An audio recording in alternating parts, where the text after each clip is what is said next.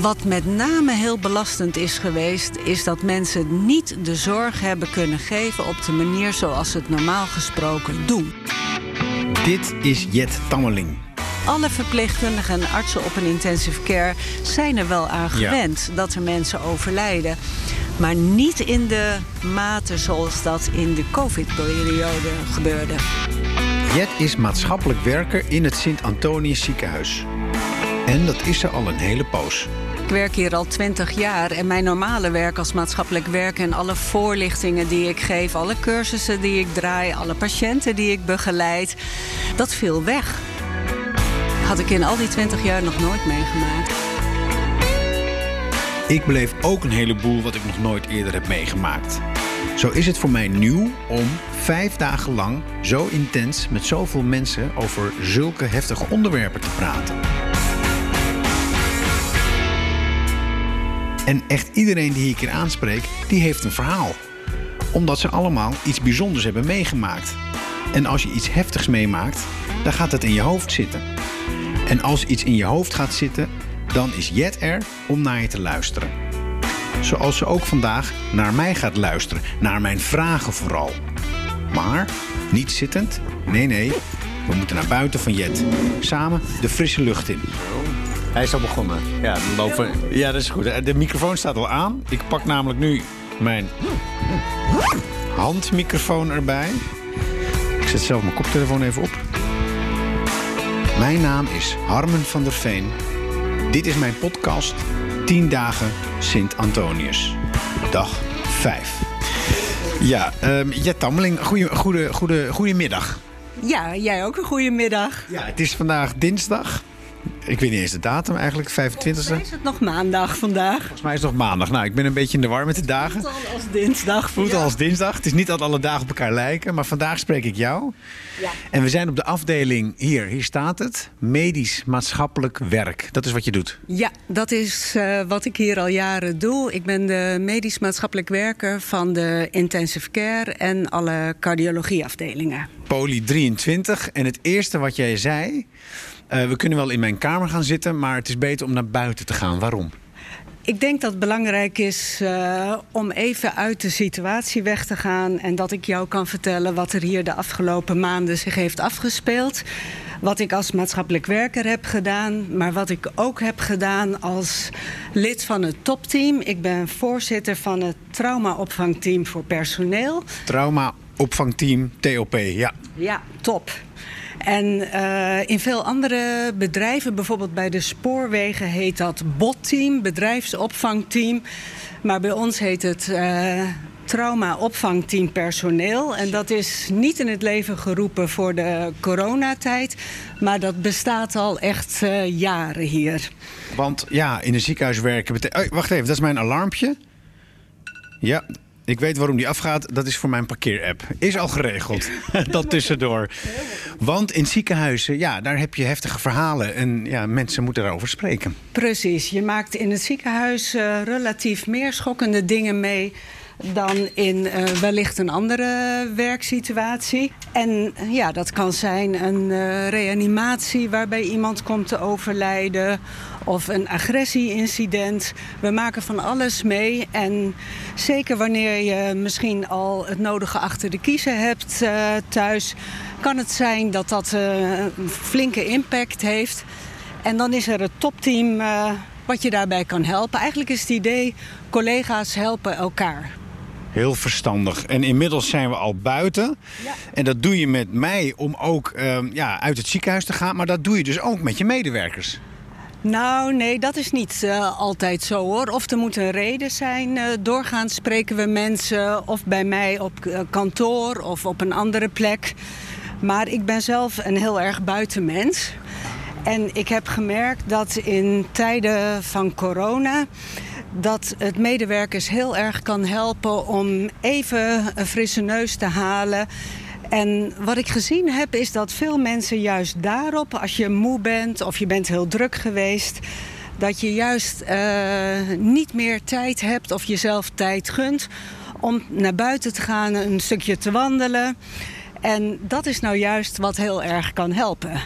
Eruit. Eruit. En we zijn inmiddels bij een picknicktafel aangekomen. Ik dacht even dat dit een asbak was, maar dat is gelukkig niet zo. Helaas geen koffie voor je. Nee, maar dat is helemaal niet erg. Daar heb ik al genoeg van op.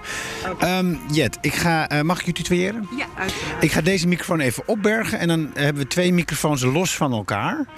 En dan, dat geeft wat meer rust. Dat is goed, ja.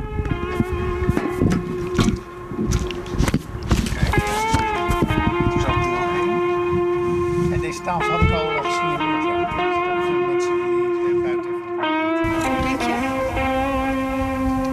1, 2, 3. Ja, hij mag zo recht voor je. Oké. Ja. Zo is hij hartstikke mooi. Hij doet het. Dan zet ik deze uit. Zo, daar zitten we. Gaan we weer. Daar gaan we weer.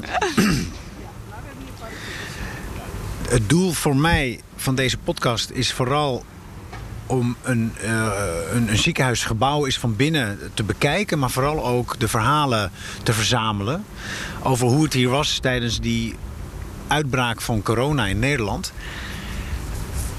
En het belangrijkste daarbij is dat ik spreek met de mensen die er toen waren. Mm-hmm. Jij maakte daar onderdeel van uit. Als jij er nu op terugkijkt, hoe zou je die periode kwalificeren?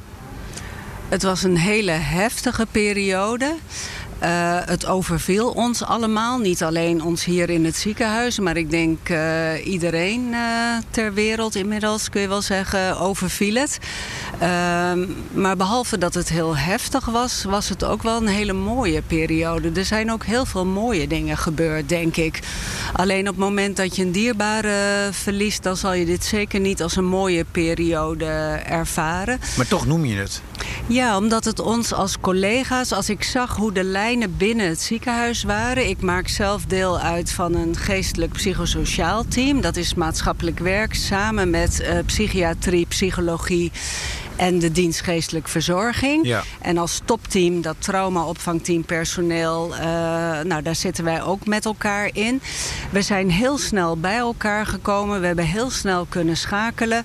En we zijn heel snel tot actie gekomen om afdelingen te ondersteunen, individuen te ondersteunen. En daar was heel veel ruimte voor binnen het ziekenhuis. En het was fijn om ook op die manier voor collega's iets te kunnen bijdragen. Wat zag jij, ondanks dat het ons allemaal overviel, toen het hier eenmaal aankwam en het water over de voeten stroomde, zag je toen wel snel dat jullie nodig waren en dat er dus geschakeld moest worden? Ja, ik denk dat we eigenlijk al in de eerste week dat het gebeurde. En je leeft niet alleen hier natuurlijk. Je leeft ook thuis. Je ziet de beelden op het journaal. Ja. Dat je eigenlijk allemaal al zoiets had van, dit is heftig. Hier moeten we op inspelen. En omdat wij elkaar als geestelijk psychosociaal team al goed kenden, konden we snel bij elkaar komen en zijn we snel tot actie overgegaan. En wat was die actie? Wat was de eerste actie? Ik denk dat de eerste actie was dat wij gingen peilen bij teamleiders, teamhoofden. Wat hebben jullie nodig? Wat kunnen wij voor jullie betekenen? Ja. En wij zijn naar afdelingen gegaan en wij zijn daar gaan zitten. En bij de koffie of bij de lunch gaan horen, wat maken jullie mee? En ik werk zelf veel op de intensive care en ik was daar. En in het begin krijg je dan verhalen van, dat pak is zo warm. En iedereen had hoofdpijn van die duikbril. Ja. Maar ook alle pizza's die bezorgd werden, taarten, banners van FC Utrecht tot de moslimgemeenschap. Het hele ziekenhuis hing vol. En als ik dan hier 's ochtends binnenkwam en ik zag hier in die overkapping een enorme banner hangen van zorgpersoneel, wat goed dat jullie het doen. Maar het is een soort clubgevoel. Het geeft een clubgevoel. Ja. Dus eigenlijk, de eerste actie was dus eigenlijk dat gevoel versterken zelfs? Of ook te gebruiken? Ja, je gebruikt het en we gaan met elkaar dit doen. Ja. Alle disciplines door elkaar. En of je nou van de schoonmaak bent, of je bent de arts, of je bent de verpleegkundige. Iedereen doet ertoe en we doen het met elkaar. Tegen die vijand. Tegen de vijand corona. Want het ziekenhuis eigenlijk stopte met al het andere. Het is bijna niet te voor te stellen als je nu hier bent. Ja. Je ziet alle soorten patiënten weer in het ziekenhuis zoals het hoort. Toen niet. Toen was het dus echt die ene vijand en jullie werden een club. En dat was ook heel raar, want ik werk hier al 20 jaar. En mijn normale werk als maatschappelijk werk en alle voorlichtingen die ik geef, alle cursussen die ik draai, alle patiënten die ik begeleid, alle polygesprekken die ik heb, dat viel weg. En gelukkig ik had ook nog wel patiënten op afdelingen liggen waar ik heen kon. Ja. Maar het grootste deel van het werk viel weg opeens. Dat had je nog nooit meegemaakt? Nee, had ik in al die 20 jaar nog nooit meegemaakt. Dus enerzijds was COVID alom aanwezig en alles verzengend bijna. Maar er viel ook werk uit handen en je kon je ook goed richten. Focussen op ander werk. Ja. En je zei ook dat die lijnen meteen kort werden. Dat vind ik altijd een beetje abstract. Waren ze te lang dan? Hoe zit zoiets? Nee, ze waren niet te lang. Maar het was mooi dat zo'n club mensen die normaal gesproken 4 keer per jaar bij elkaar komt, dat die opeens allemaal de bereidheid hadden en dachten we moeten de handen ineen slaan. En wij gaan met elkaar ondersteuning bieden. En niet alleen aan patiënten en familie, wat we normaal doen. Ja. Maar wij gaan ook onze collega's ondersteunen. De blik ging naar binnen? De blik ging naar binnen in het ziekenhuis, ja. En hoe was dat? Ja, dat was wel heel bijzonder. Want normaal ga ik niet op afdelingen bij de koffie zitten. En dus je spreekt andere mensen. En dat heeft ook hele mooie kanten. Maar ook je hoort veel heftige verhalen. En ik had het dan ook echt na een dag werken hier wel nodig om even op de fiets naar huis of vanuit huis lekker te sporten. Ja. Om even alles los te laten. En op een gegeven moment ben je ook niet meer geneigd om elke avond het journaal te luisteren en te horen wat er nu weer allemaal speelt. Want je had al genoeg. Je had al genoeg. En waar ik wel last van had, en dat hoorde ik ook van veel andere collega's binnen het ziekenhuis, is de verhalen die je toch ook hoorde van het is allemaal maar onzin. Of mensen die zeggen, je hoeft niet, je kan gewoon alles doordoen. En het bestaat niet. Het is maar een griepje. Het is maar een griepje. Terwijl wij hier zo de andere kant zagen. Maar dat is interessant, want dat was hier binnen. Weinigen van ons mochten hier binnen zijn, behalve als je ziek was. En dan was je dus ook een onderdeel van hier binnen. Of je werkte hier. Maar de rest van de wereld, 99,99% was dus buiten. En wij moesten ons allemaal aan nieuwe regels houden. Terwijl we het niet zo goed begrepen. Laat ik voor mezelf spreken. Terwijl ik het ook niet echt helemaal begreep in het begin. Nee. Het was ook te onvoorstelbaar. Ja. Maar jij zat daar dus dan in. Ja. En je zegt mooi en heftig. Nou ja, wij waren heel erg doordrongen van de ernst van de situatie. Maar het contrast tussen de heftigheid hier en dan ga je naar huis en dan het langmoedigheid buiten, was dat extra heftig? Nou, ik moet zeggen dat in mijn omgeving er wel heel veel begrip was. Maar het was meer als ik dan een keer boodschappen ging doen in de supermarkt. Of dat je in situaties soms kwam. Of hoorde van verpleegkundigen dat ze in situaties kwamen dat ze tegen heel veel onbegrip opliepen. Kun je daar een voorbeeld van geven? Nou, een verpleegkundige die de hele dag hard gewerkt had en die na het werk de boodschappen wilde doen. En de supermarkt was helemaal leeggeroust. En daar is wel weer heel mooi op ingespeeld door een van onze grote supers die vervolgens voor personeel boodschappen hier wilde laten bezorgen. Of iemand die in de tuin zit en de buren dan hoort zitten. Nou, wij gaan zeggen van wij gaan gewoon dicht bij elkaar zitten. En het feest wat we wilden geven ter ere van weet ik wat. We doen het gewoon, want het kan allemaal geen kwaad. Ja. Terwijl jij dan hier 12 uur gemaakt hebt en er zijn weer mensen overleden. Dat je denkt, nou, ik trek de buren door de heg heen. Want daar word ik natuurlijk niet gelukkig van. En dit is dus een verhaal wat jij gehoord hebt van een verpleegkundige hier? Ja, precies. Maar goed, ik denk dat we allemaal wel dat soort geluiden gehoord hebben. En wat ik een beetje het zorgelijke vind, is dat we allemaal ook wel een beetje coronamoe zijn. En dat je nu merkt, kijk, ik spreek ook weer af met vrienden. En ik doe dat dan wel in 1-op-1 contacten. En wel op gepaste afstand. Mm-hmm. Maar ik vind het toch ook wel heel fijn dat dat allemaal weer kan. Ben je zelf ook coronamoe? Nee, ik kan niet echt zeggen dat ik coronamoe ben. Maar ik hou wel mijn hart vast voor wat gaat er weer op ons afkomen. Ja. En ik spreek ook vanuit het topteam, dat traumaopvangteam, veel met verpleegkundigen. En er zijn verpleegkundigen, gelukkig niet allemaal, want veel mensen hebben ook veel flexibiliteit en veerkracht. Maar zeker de verpleegkundigen die enorm veel ingezet zijn en heftige dingen hebben meegemaakt, daar zijn mensen bij die zeggen van ja, ik moet er niet aan denken. Want ik ben er nog niet klaar voor, een tweede golf. Nog niet, of misschien nooit niet? Ja, dat is moeilijk te zeggen natuurlijk. Kijk, op het moment dat dat allemaal speelde, leefden we allemaal op de toppen van ons kunnen. Op de adrenaline ging het door. Ja. Alleen normaal, als je iets heftigs meemaakt, dan zit daar een eind aan. Ja. En nu weet je gewoon niet, en dat maakt het zo heftig, wanneer corona voorbij is. En jij bent deskundig op dit gebied. Als dat einde maar niet komt, dat je kan zeggen, dit is de finish of zo. Ja. Of de oorlog is voorbij. Ja. Als dat niet komt, wat doet dat dan met je hoofd en met je lijf? Nou, dat kan je heel erg machteloos maken. Dat kan heel veel energie kosten. Kijk, en het is nu wel een periode iets rustiger gelukkig. Dus mensen kunnen wel een beetje bijtanken.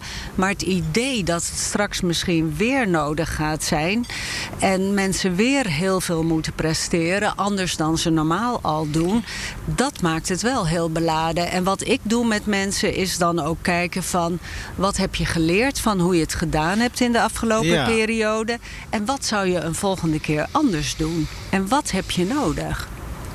En dat in combinatie met toch ervaring met die eerste gekte? Ja. En beter weten dat wat je zelf moet doen om niet te moeten worden, zou dat dan die tweede golf behapbaarder maken? Ik denk het wel. Ik denk ook dat we met z'n allen wel geleerd hebben van de eerste golf. Van wat werkt wel en wat werkt niet.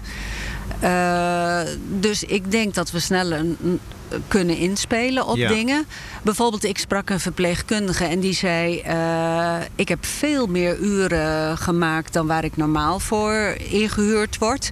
Nou, dat moet ik niet meer doen. Ik moet ook niet meer alleen op een corona-afdeling staan. Ik moet het afwisselen, want alle uren in zo'n pak ik heb er zelf geregeld in rondgelopen. Het is gewoon belastend. Maar die collega van jou moet dus, een hij of een zij, was de man of vrouw? Een verpleegkundige. Dit was een vrouwelijke verpleegkundige. Zij moet dus haar mannetje staan en zeggen, nee, ik laat me niet meer indelen dan nodig is. Nee, dus zelf heel goed aangeven. Ja, maar ik weet, personeel in ziekenhuizen, en zeker hier in dit ziekenhuis heb ik gemerkt, dat de roeping is zorg. Ja, precies. En een dagje er tussenuit betekent dat jouw collega het moet opvangen. Ja, dus er is heel veel loyaliteit onderling. Maar dat is ook een groot gevaar. Dat is ook een gevaar, ja. Dat je over je eigen grenzen gaat. En daarom is het zo belangrijk om deze periode te evalueren en te kijken, wat moet ik voortaan anders doen? En mensen zeggen bijvoorbeeld, wat ik net noemde, door vermoeidheid deed ik niets meer. Ook dingen die mij normaal ontspannen, yoga of kijk, alles in clubverband, dat kon niet meer. Nee. Maar zelf een stuk wandelen, fietsen, noem maar op. Dat kon natuurlijk wel. Maar als je moe bent, zijn dat de eerste dingen die je laat vallen. Maar dat is een versterkend proces. Want je werkt lang, je werkt veel. Je bent thuis, je bent doodmoe. Maar je rust eigenlijk niet uit. En je gaat weer door en door en door. Ja, en dan brand je dus af. En die mensen zijn er. Want ik weet dat een teamhoofd hier, die stond in mijn boekje om met haar te praten. Ja. Maar ze is thuis. Ja. Dat is afschuwelijk. Ja, want zij heeft zich ook gigantisch ingezet. Ja. En net als alle verpleegkundigen en alle mensen van de schoonmaak en de roomservice en verzin het allemaal maar op. Fysiotherapeuten hebben ook heel veel werk. Er zijn natuurlijk heel veel mensen die gevraagd zijn door het matchingteam om andere taken te verrichten. En dan zeg je ja. Ja, en dan doe je dat. En wat met name heel belastend is geweest, is dat mensen niet de zorg hebben kunnen geven op de manier zoals ze het normaal gesproken doen. Natuurlijk wil je er zijn voor de patiënt, maar op het moment dat je door dat pak of doordat er geen familie mag komen, zoveel afstand is. Hoeveel verpleegkundigen en artsen zijn niet aanwezig geweest bij een overlijden zonder dat er een dierbare aanwezig is? Nou, als je dat toch hoort, ik kan er nog kippenvel van krijgen hoe afschuwelijk dat is. En je kunt je voorstellen hoe dat erin hakt. Dat zijn verhalen die blijf je voor eeuwig bij. Ja. En jij hoort dat allemaal, hè? Ja.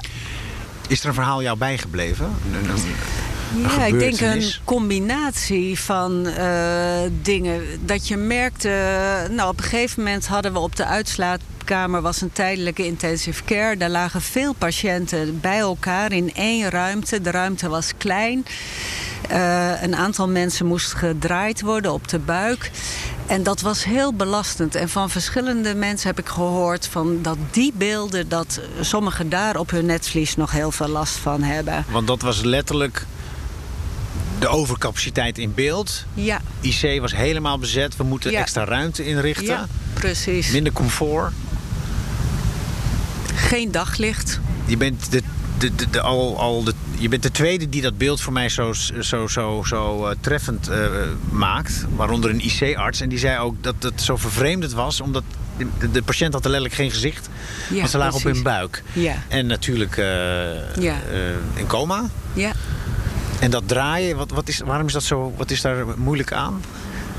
Nou ja, ik ben geen dokter of verpleegkundige. Maar wat ik wel weet is dat dat heel kritiek is. Omdat die mensen aan de beademing lagen. En het is heel spannend of dat dan goed gaat met het draaien. En ja, als daar iets gebeurt, dan... kijk, je wil zelf ook niet besmet raken. En dat zou wel een moment kunnen zijn waarop dat risico groter is. Maar weet je... Het heeft lang geduurd voor de eerste mensen van de intensive care naar de verpleegafdeling mochten. En als je dag in dag uit je met z'n allen zo gigantisch inzet en je hebt het gevoel dat er toch relatief veel mensen overlijden... Ja. Dat hakt erin. Kijk, alle verpleegkundigen en artsen op een intensive care zijn er wel aan gewend dat er mensen overlijden. Maar niet in de mate zoals dat in de COVID-periode gebeurde. En toen konden ze dus aanspraak maken op jouw steun? Ja. Ik ben bijvoorbeeld met Pasen ook gebeld thuis of ik kon komen. Want dat was hier een hele heftige dag. En toen ben ik gekomen, zowel om... Inmiddels mocht er bij 2 mensen die kwamen te overlijden familie. Ter ondersteuning voor de familie was ik er. Maar ik was er ook voor de verpleegkundigen. Want dat is natuurlijk ook heel heftig als dat gebeurt. Maar een arm om iemand heen? Nee, ik mocht mensen ook niet aanraken. En ook ik was in pak. En het lastige is dat mensen dus ook jouw gezicht niet zien. Ze horen je stem en ze zien door die bril je ogen. Maar ze weten ook niet wie ze voor zich hebben. Want wij zitten hier te praten, maar heel veel doen wij met ons gezicht ook. Precies. Je hebt een lief, een toegankelijk gezicht. Dat lijkt me ideaal voor jouw werk. Mm-hmm. Maar dat had dus nauwelijks functie. Nee, de hele non-verbale communicatie valt volstrekt weg. Oké, dus er wordt extra beroep op jou gedaan? Ja. En dan word je ook nog eens beperkt? Ja, maar goed, dat fysiek en ik was al zo ontzettend blij dat ik er kon zijn voor mensen. Ook om de verpleging te ontlasten, maar ook om er voor de familie te zijn. Omdat ik dan natuurlijk toch net even iets meer tijd heb en een andere insteek heb. En toch met mensen even zowel bij de patiënt kan staan als los van de patiënt. Even tijd heb om rustig met mensen door te spreken. Wat het voor hen betekent en hoe zij zich staande houden. Maar die hebben net gehoord dat hun geliefde is overleden bijvoorbeeld. Ja. En ook jonge mensen. Dat is, precies. En dan sta jij daar? Ja. En dan doe je wat je kunt op zo'n moment. En je houdt contact met mensen. En dat is dan veelal telefonisch. En nu ook nog? Probeert mensen waar nodig te ondersteunen. Of als dat langdurig gaat worden, dan verwijs ik door. Maar je probeert toch als ziekenhuis heel zorgvuldig daarin te zijn. En ook oog te hebben voor het mentale aspect. En wie heeft er oog voor jou? Mijn collega's hebben oog voor mij. En het thuisfront heeft oog voor mij. Dus ik ben er goed doorheen gekomen. Ja? Ja. Ook belangrijk? Heel belangrijk. Ja. Want jij bent het laatste stootkussen eigenlijk. Nou, zo wil ik het niet zeggen, maar ik ben wel een schakel in het geheel. Dank je wel. Graag gedaan.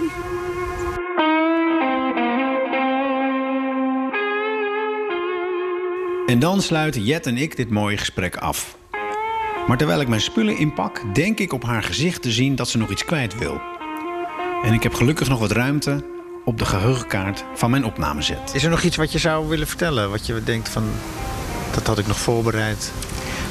Nou, ik denk voor ieder die dit luistert, die dit hoort en het gevoel heeft van ik heb last van, ik voel me schuldig of ik ben moe. Zorg goed voor jezelf. En hoe dat eruit ziet, dat is zorg dat je ook in drukke, heftige periodes goed eet, slaapt, drinkt. Geen alcohol liever. Nee. Geef aan waar je behoefte aan hebt. Zoek hulp als dat nodig is. En weet ook dat we allemaal best heel veerkrachtig en flexibel zijn. Maar als je merkt, ik ben dat niet en zo ken ik mezelf niet, trek dan aan de bel. En als die bel rinkelt, is Jet de eerste die het hoort. Maar rinkelt die bel wel hard genoeg, zodat de mensen in de bestuurskamer van het ziekenhuis de bel ook horen? Morgen spreek ik Luc Desmoulins, voorzitter van de Raad van Bestuur en een man met een goed gehoor voor de problemen bij zijn medewerkers. Ik denk dat je helemaal gelijk hebt dat die mensen heel veel hebben meegemaakt. Er moest niet alleen heel hard gewerkt worden, maar het was ook bijzonder heftig. Ja. En ze hebben dingen gezien die ze nooit eerder gezien hadden. Dus dat heeft er enorm ingehakt. En voor een aantal mensen is het gewoon te veel geweest. Ja. En die hebben behoefte aan meer recuperatietijd. En dat moeten we ze ook zeker gunnen. Dit was dag 5 van mijn 10-daagse bezoek aan het Sint-Antonius ziekenhuis hier in Nieuwegein. Morgen dag 6 met niet alleen bestuursvoorzitter Luc Desmoulins, maar ik ga ook weer terug naar de verpleegafdeling D2, longziekte. Om opnieuw te proberen met coronapatiënt Jessica in contact te komen. Of dat gaat lukken, hoor je verderop in deze podcast. 10 dagen Sint-Antonius.